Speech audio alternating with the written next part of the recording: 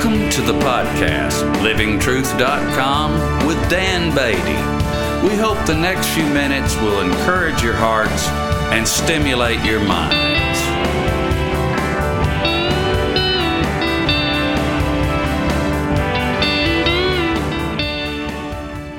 First, the Kingdom number 34, Citizens of Heaven, Part 2. Where do you dwell? In Colossians chapter 1, verses 3 through 14, we read, "We give thanks to God the Father of our Lord Jesus Christ, praying always for you.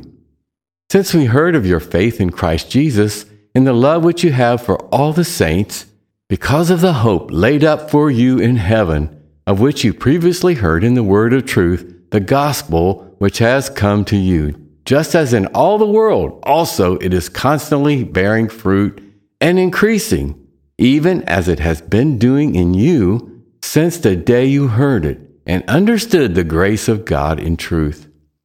Just as you learned it from Epaphras, our beloved fellow bondservant, who is also a faithful servant of Christ on our behalf, and he also informed us of your love in the Spirit. For this reason also, since the day we heard of it, we have not ceased to pray for you and to ask that you may be filled with the knowledge of his will in all spiritual wisdom and understanding, so that you will walk in a manner worthy of the Lord to please him in all respects, bearing fruit in every good work and increasing in the knowledge of God, strengthened with all power according to his glorious might, for the attaining of all steadfastness and patience, joyously giving thanks to the Father who has qualified us to share in the inheritance of the saints in light. For he has rescued us from the domain of darkness and transferred us to the kingdom of his beloved Son, in whom we have redemption, the forgiveness of sins." In a previous discussion, we read a statement the Apostle Paul made in his letter to the church at Philippi. We learned the exciting fact from him that we believers in Christ are citizens of heaven, Philippians 3:20 and 21. This is in fact a marvelous privilege. We understand that the first initial step in becoming a citizen of the kingdom of heaven is to repent of our sins and to take on a different perspective. In this new perspective, the universe is not all about me. It is all about God who created it. From Christ we have learned that he created everything with good, loving intentions. Therefore, to understand how the universe is centered around him is a wonderful and encouraging thought. In my personal experience, this rejection of my old ways and thoughts and my surrender to Christ was truly like a change in location. Before, I was living in a world of discouragement and defeat. Now, I am living in a place of hope, peace, and victory. My thoughts became aligned with God's thoughts. This change is not only psychological, but also spiritual. Our minds and bodies were designed from the beginning to be connected to the spiritual side of our being and to God. The further we drift from him, the darker our thoughts become. Thankfully, Jesus Christ, through his atoning sacrifice, has reconciled the world unto himself. By faith in him, we are relocated back into the land of peace, love, and light. Sadly, I do not always live in that heavenly place in God. What I mean to say is that I sometimes forget to renew my thoughts in him. The world, the flesh, and the devil all conspire to bring me down to that former level of defeat and darkness. We are in a battle, and we have spiritual weapons that can help us to maintain our victory. I personally need daily fellowship with God and with my brothers and sisters in Christ. I need to meditate upon his word, the Bible, and I also need to hear it ministered to me through fellow believers. Another key is in the sharing of it with others. This opportunity I'm taking right now is a joy and a blessing to me.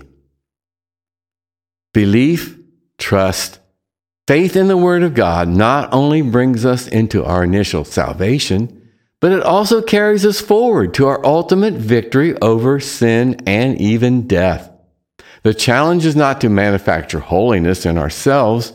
The challenge is to cling to Christ against all opposition, while He works in our hearts and minds to make us holy. Have you ever considered the freedom of living under His lordship? This means I can no longer serve fear, anxiety, anger, jealousy, or frustration. I am a citizen of heaven. My King is the Lord of life, righteousness, peace, love, and joy. Too often, people see His lordship as restrictive and as something to be resisted.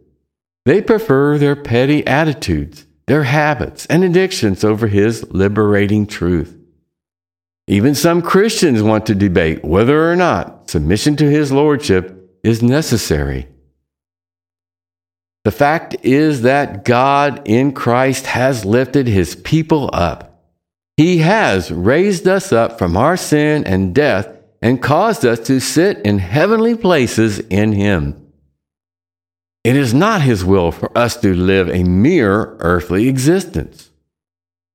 The question is, why would we not want to live in the fullness that He has for us? In these times, believers all over the world are facing the temptation to sink back into the place from which He has lifted us. If we are not careful, our minds can become filled with corrupting thoughts. Hatred, anger, fear, resentment, revenge, greed, vice do not belong in the place where we dwell. Our citizenship is in heaven. We are called to freedom in Christ. Yes, we are being tested to prove that we serve Christ and will not follow fallen humanity into slavery to the prince of lies. But I say this to encourage us. Jesus Christ is the Lord of all. Hear the word of the Lord, the truth that makes you free. You are not a slave to sin, fear, anxiety, and darkness. You have been translated from that realm and into the kingdom of God's dear Son. Let this truth dwell in you richly, and let it grow to maturity. Let His thoughts and feelings overwhelm you. Consciously choose to dwell as King David did in the house of the Lord forever. He is your dwelling place, your sanctuary, your home.